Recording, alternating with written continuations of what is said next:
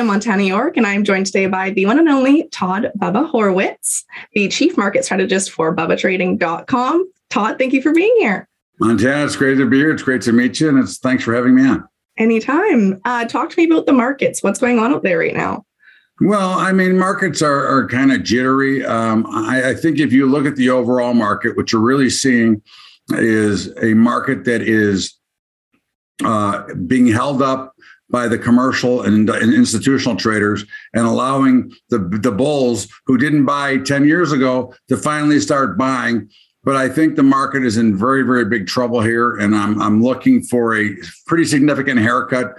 I mean, nothing happens immediate, but I would say over the next year we could see a 50 to 60% haircut in the stock market.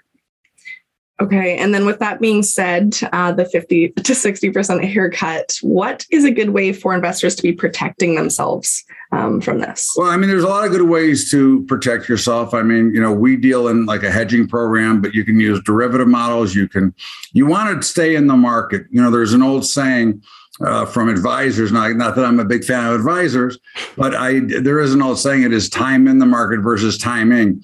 So the objective is to be able to stay in good, solid companies that you figure will be around in 15 to 20 years so that they will continue to pay. If they pay dividends, they'll continue to pay your dividend. And yeah, they'll go down. But I'm a big believer. And in fact, I'm about 90% always invested in the market. And I use a hedging model, which I created using derivatives and actually protecting each individual stock, or in my case, I have a lot of mutual funds that I have to keep because of my retirement, which also protects them as well. Great. Do you mind just elaborating on what hedging means, just for junior? Hedging is a way to protect your portfolio. We have options and of course, so if you understand how the option models work, which 90% of people don't, but if you understand, you can create back ratio spreads that will protect the downside. And actually, I could give you at any given time a mathematical certainty on where my risk is at. But I don't use that risk. What I look to do is as markets go lower, I will buy more stock, and I'm always buying on dips, no matter what I think, and I think we're going way down. But either way, we know that the best rallies or the biggest rallies come in bear markets. So you get a chance to rebasis yourself at higher levels as you bought more stock on the way down. So I think that, but you have to understand how to use the derivative model correctly. And, just a quick brief, you'd want to use quarterly options for your, what we call the anchor hedge, because that's where you don't want to be churning out too quickly, and you don't want to get involved in these day-to-day premiums. Right. And then we touched on good, solid companies. I'm not sure if you're comfortable sharing any particular companies or if there's sectors that are catching your eye that you think are solid that my listeners should be listening to. Well, Apple there's nothing better than Apple. I mean, it's Apple's like a country. Okay. They're bigger than a lot of countries. I think that, I think at this point in time, I'm focusing more on the ETF space, like the spiders, the Qs, because listen, those have numerous companies involved, and if somebody goes bad, they're still going to be okay. I don't look at Amazon now at 3,200, but when it splits, I would probably take a look at it. I think Facebook has a little bit of trouble here, but I think if Zuckerberg quits or resigns, then it probably has. It's a great platform, because when you sign up for Facebook, you are the customer. You're the product. That's what they're gaining. So and there's other oil companies I think are still pretty solid. I still think Occidental Petroleum is pretty solid, and Valero Energy. Because I don't believe that we're going to be able to get off this fossil fuel trick so fast. I think this is a misnomer led by a progressive administration that doesn't know what they're talking about. So I think that you're going to see that we're going to be forced to go back to fracking and shale producing in the States, I believe. Got it. And then just switching gears a little bit, I'd love to talk more about BubbaTrading.com and what things my listeners can find there.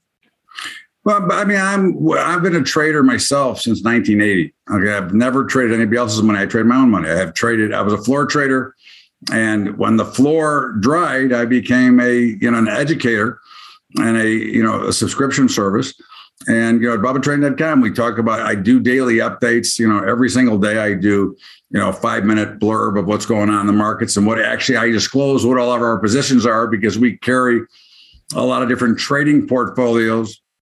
I live day trade futures with my members every morning for the first hour.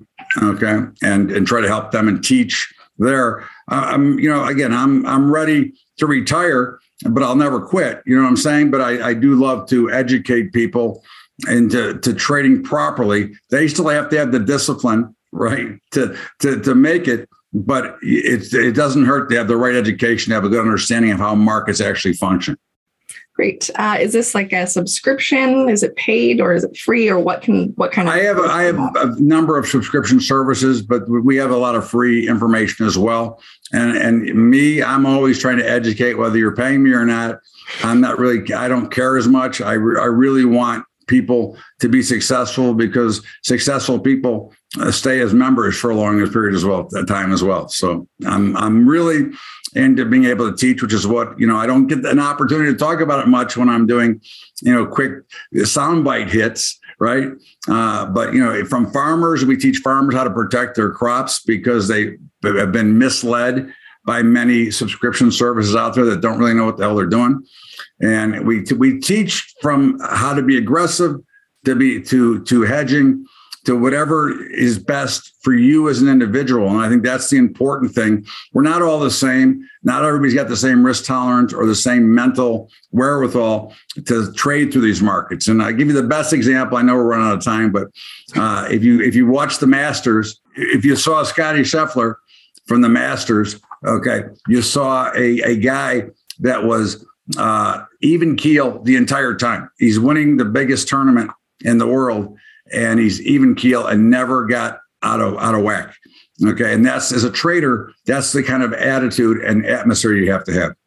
Right. I'd love to also just get a little feedback. You talked about the floor is drying up and then making the transition to being an educator, but is there something else that inspired you to be an educator?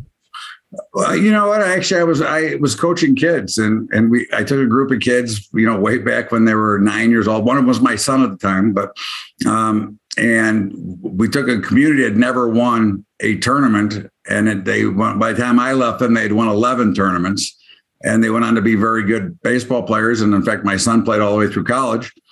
But I learned that I could help people if they're willing to listen. I can give them a lot of information, because I understand markets probably better than 90% of the trading population. And in fact, we did, my partner and I did some work we were professors, not professors. He was a professor. I'd help him out at UNLV. And we actually had 5 or 6 guys hired by Goldman Sachs, which is saying a lot. Awesome. And then if my listeners wanted to hear more on how to stop being a prophet and start making profits, Todd, where would they find you? They can find me. They can email me direct at BubbaTrading.com. And certainly every Monday night, I do a Monday night strategy call, which I'm going to make available to your members or your listeners if they'd like to come by. They can just email me there, and I'll send them a link. And it's actually about a 2-hour marathon of a pregame, and we go through every futures market that we trade. We go through a lot of the news of the day, and then we go through about 30 different stocks in which we use in our portfolios. So, and we assign support and resistance levels to them and try to help them out. Great. Thank you so much. Thank you so much, man. I appreciate it. If you enjoy my content, do me a favor. Follow or subscribe to this podcast. Drop me a rating and a review, and share this with a friend. All of these things allow me to get bigger and better guests on the show. Now, you can catch me all over social media at jmartinbc. Thanks for tuning in.